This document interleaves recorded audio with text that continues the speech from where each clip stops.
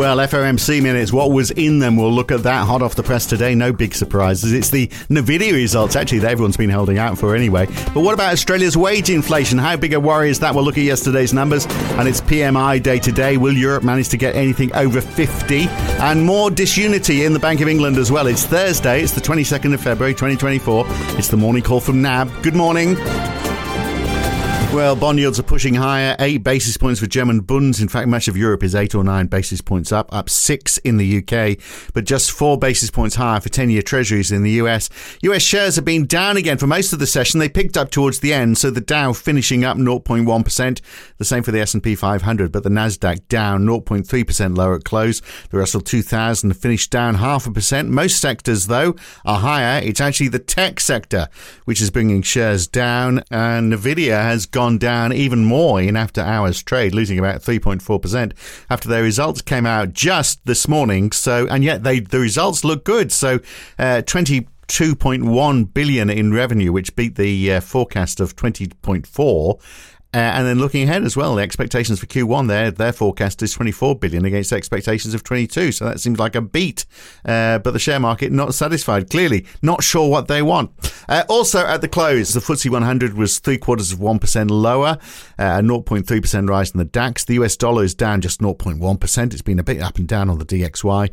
Against that, the Aussie dollar is marginally down. The pound and euro both at 0.1%, but really not much going on in terms of currency moves. And oil is pushing high. WTI is up 1.25%, Brent up 0.9% to over 83 a barrel. So it's Gavin Friend from NAB who is joining me from London today. Let's start with the FOMC minutes, hot off the press.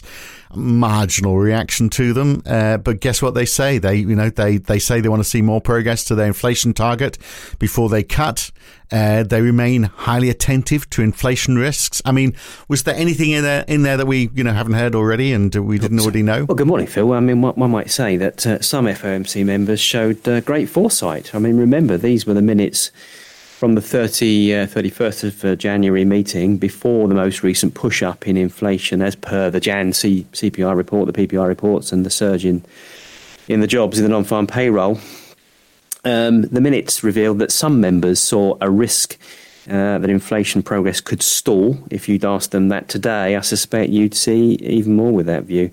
Meantime, most Fed officials noted that the risk of cutting too early, or there was a risk of that. Now, that might play to, partly to the market pricing at the time. Remember, back then, a first of May cut was priced 31%.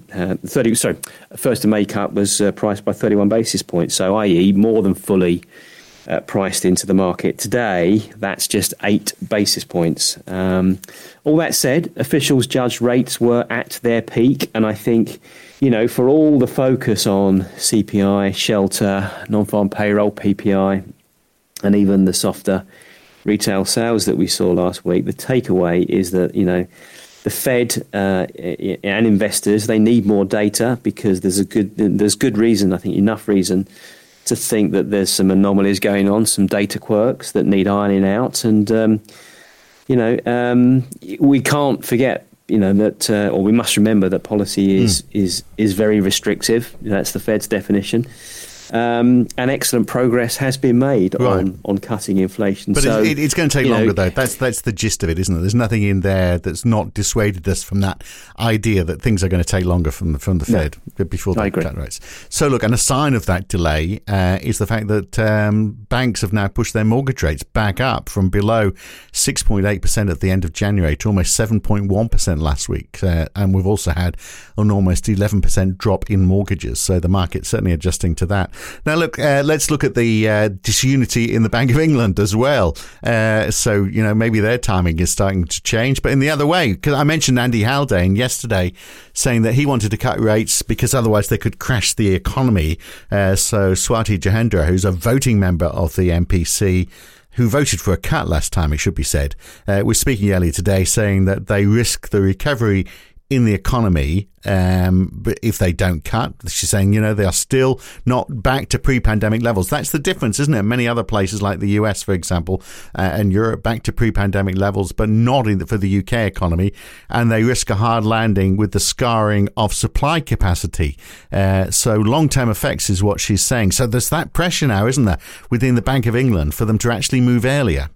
Yeah, there is. And remember, they do look very divided. We had, remember, the last meeting, 2 members unbelievably still calling for rate hikes. Shake my head as I say it. To the points from Dhingra. She's not voted for hikes for some time, so she is the archdove on the MPC. But I think she has a point. She said on Wednesday, inflation is already on a firm downward path.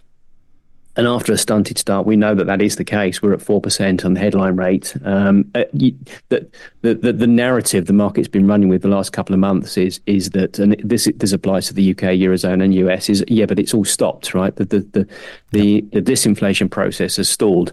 Well, we've been warning about that in terms of, for the UK and the Eurozone for a couple of months now, actually since last November, because you had a bit of a chop up in the base effects.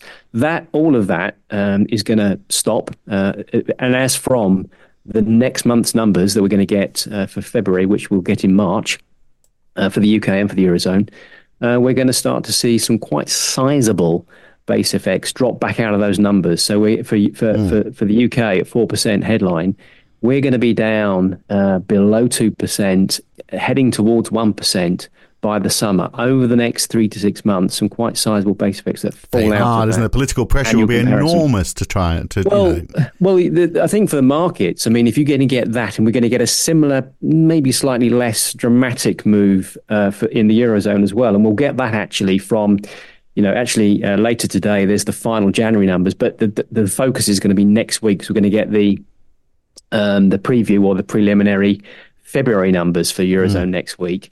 But of course, that starts from a low level. Headline inflation in Europe is at 2.8%. So it doesn't, it's not at 4% like in the UK. But the effects from the base effects is the same over the next. Are we getting the same? We're not getting the same degree of disunity in the ECB, though. So I would say not, because, the Bank of England has been, trenchant in its, okay, we can now see rate cuts, but later in the year, and you saw in the week, a bit of a pushback for multiple rate cuts, even if Andrew Bailey said the market's about right in terms of, the idea of a rate cut. In Europe, we know that Christine Lagarde, the ECB president, in Davos 2 or 3 weeks ago was saying, summer cuts. She confirmed that at the following meeting from the ECB. And so that suggests June or July, not the April that the markets were then pricing in and that we have as our base view. And of course, the collective pullback in markets to when rate cuts will start and how much they'll be has seen that April pricing come off now. It's now only halfway priced. It's about 10, 11 basis points for April. So there's still a question mark there. But come back to what I just said. If we're starting to see from next week, the next 2 or 3 months, big falls in inflation on the headline level, that's going to pull markets back a little bit towards where they were. They're a bit wary because we're not going to see the same thing in the US. We still need to see more data there because of the noise that's going on in payrolls, in CPI and shelter and those kinds of things. That's not the same dynamic that we're looking at in Europe and the UK. And so I think markets here are going to get a bit more excited about that. It's behaviorally, it's going to pull markets into pricing rate cuts earlier and more aggressive for the year.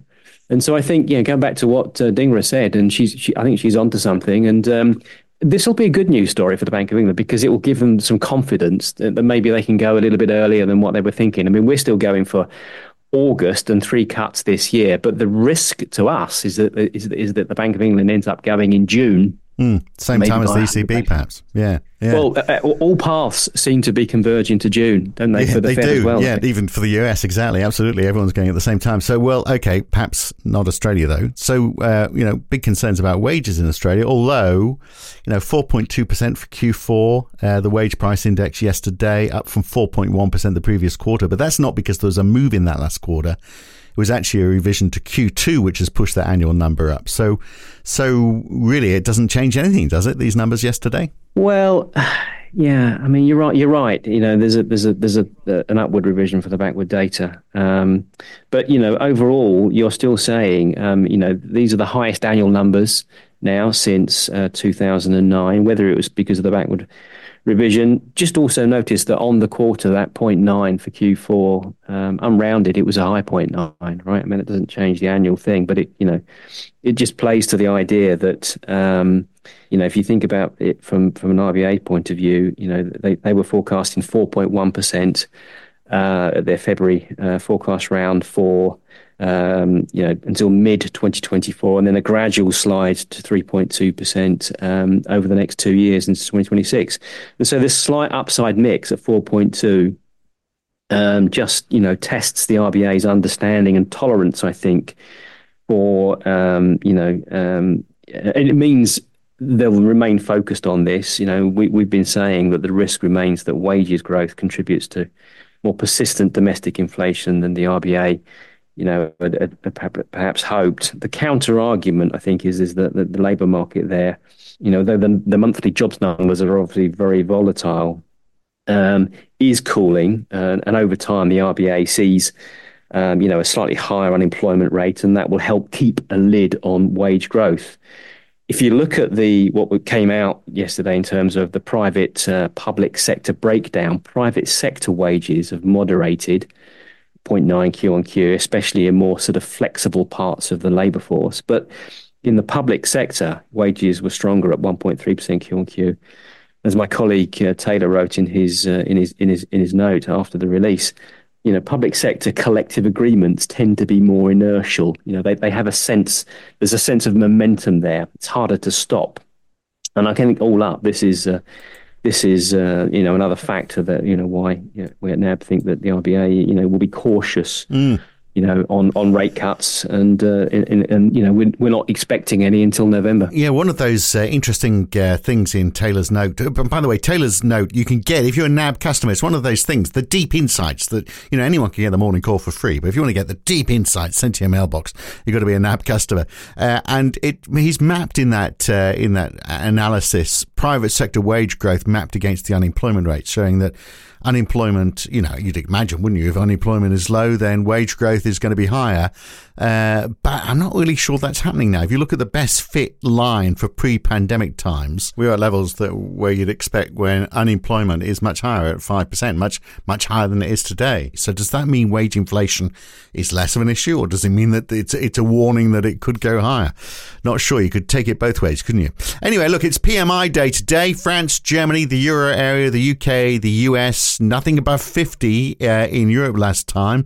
But UK services was at 54.3, and in the US, services and manufacturing both well into the 50s. So it is showing us that divide, isn't it, between the two that we've been seeing for a while now. Yeah, it is. The market tends to focus more on Europe about these. For the US is the obvious reason that they have the ISM series, which tends to be a bigger sample size. The UK, to your point, is a surprise. I mean, we've been wondering since October, those numbers have gone up above 50 on a bit of a tear, and expecting. Well, it doesn't really corroborate with some of the other anecdotal data that we're getting out of the UK in terms of activity and GDP, obviously, slumping into a technical recession. But if you think about, the story about the GDP is, well, that's backward looking. And actually this year, things can pick up a bit as real income growth pushes up and inflation's a bit lower there. And, lower energy prices.